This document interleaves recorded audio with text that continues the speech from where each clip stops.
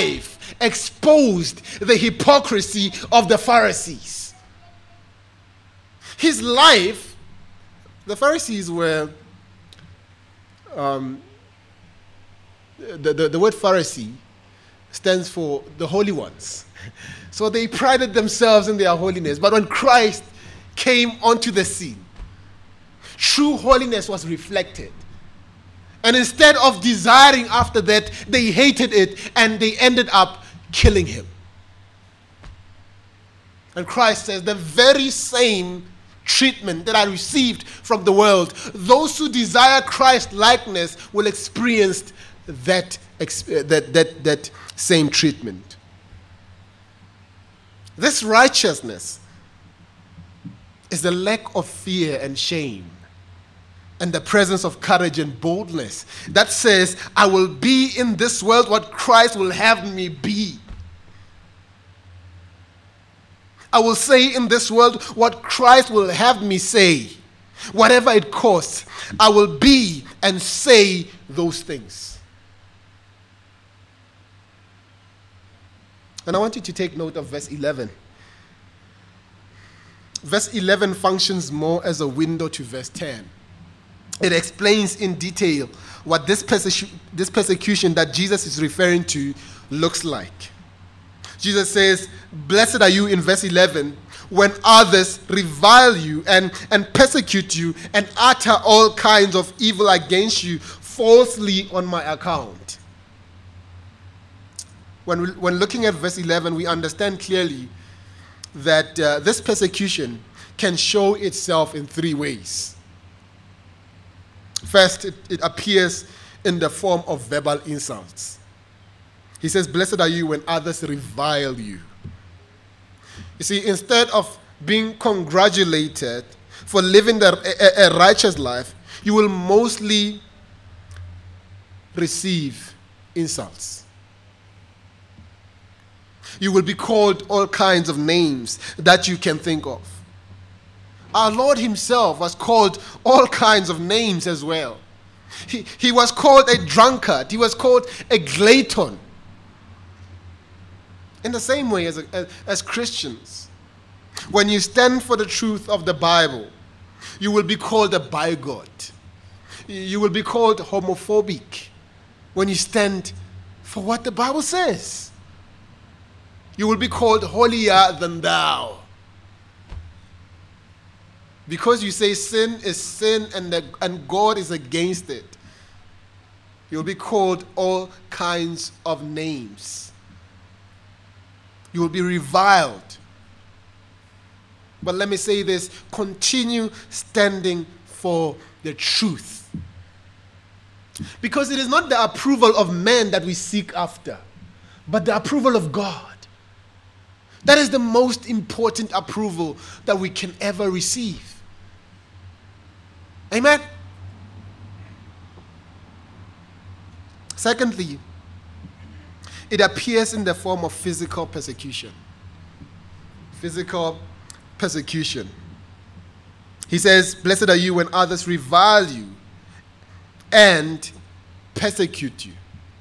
The word persecute here carries the idea of harassment, of abuse, and other unjust treatment. You see, standing for Christ can result in physical persecution, as is the case among our brothers and sisters in countries where Christianity is illegal. We hear that, right? Sunday after Sunday, we hear about our brothers and sisters who are being killed, who are being persecuted for righteousness' sake, for standing for the Lord.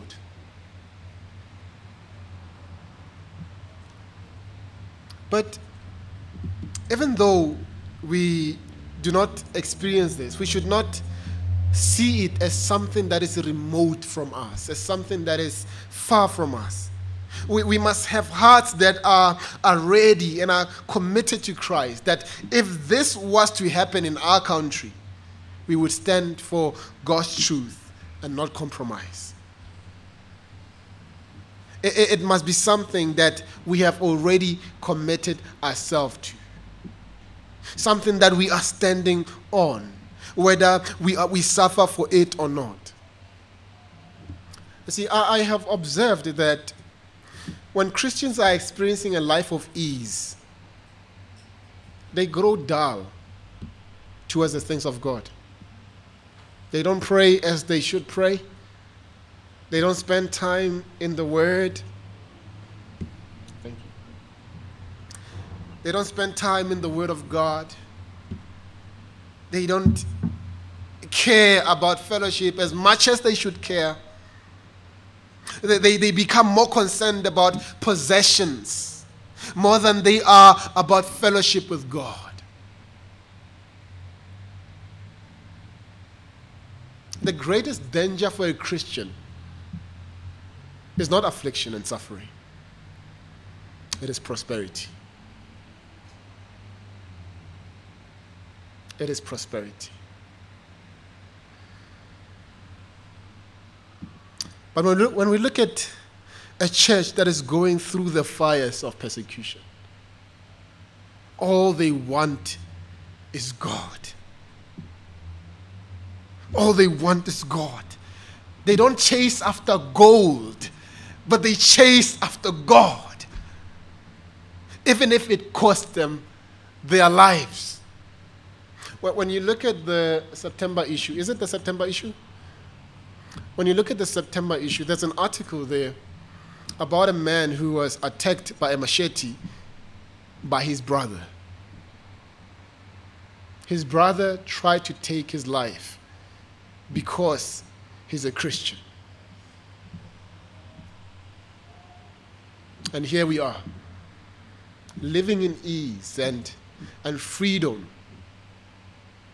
And when you ask, if you were to take time and one by one, when was the last time you read your Bible? When was the last time you took time to sit down and pray for believers, pray for your family, pray for the community around you, pray for unbelievers? When was the last time you did that? Probably 2 weeks ago, probably a week ago, 5 days ago. Because we are living in ease.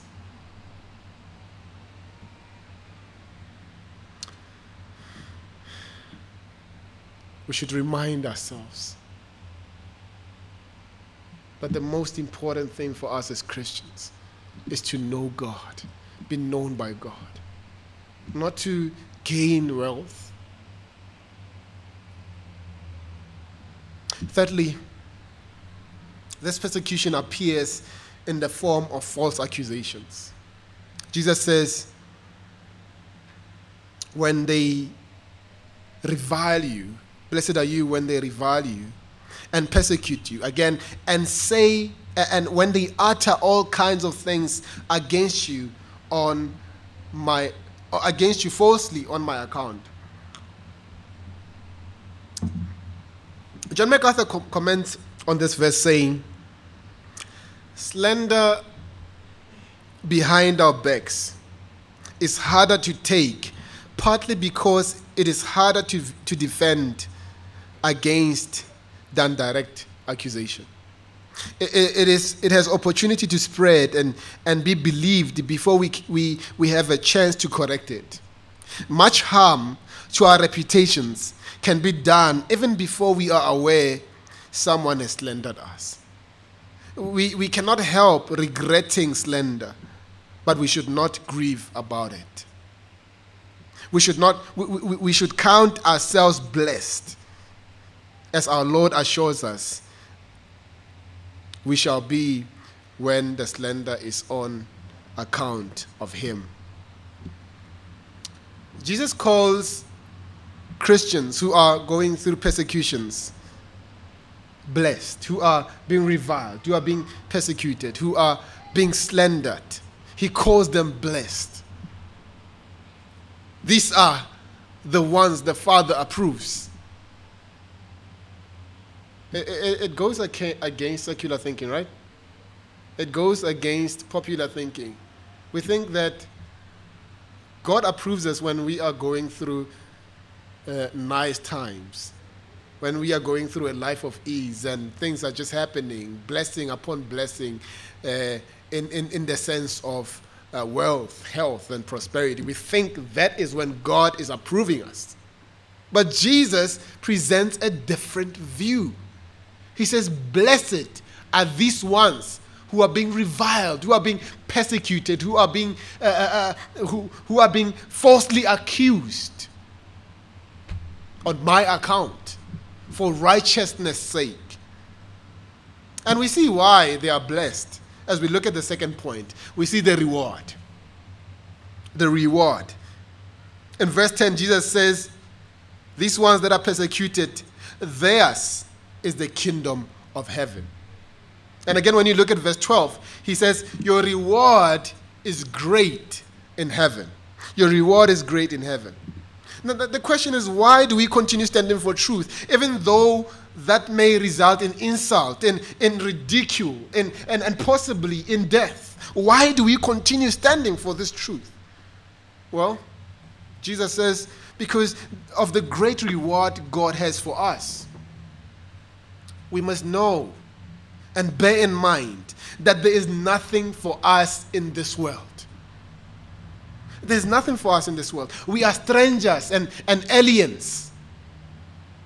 This is not our true country. We are aliens in this country. There is a better world that we are looking forward to. There's a better world that is awaiting us. And let me say this. And I want you to listen carefully.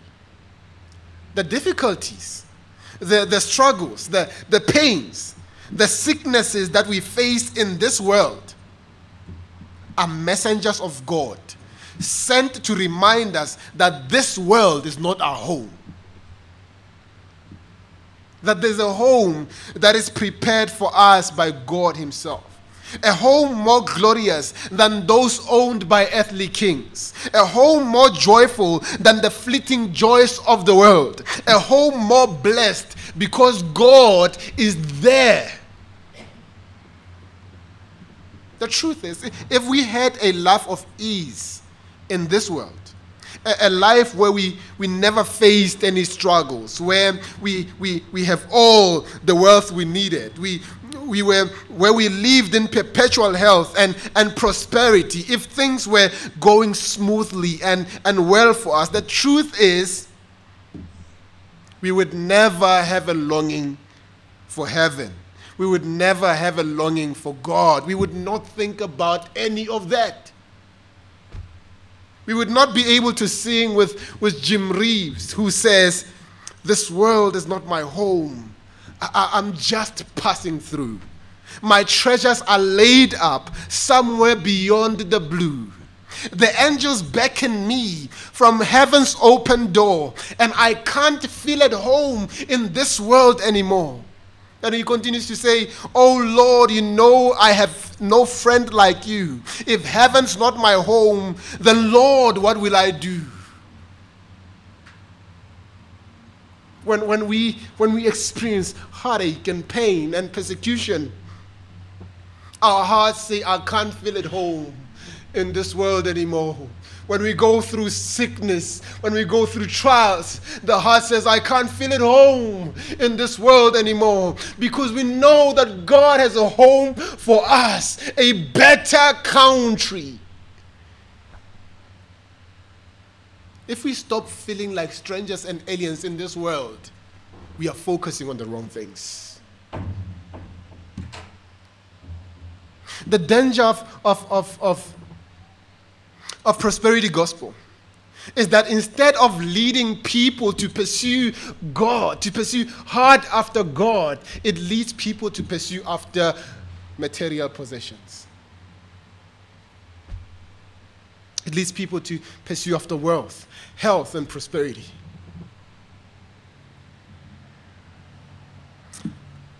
Let me say this. John Piper once said this. He said, the prosperity gospel,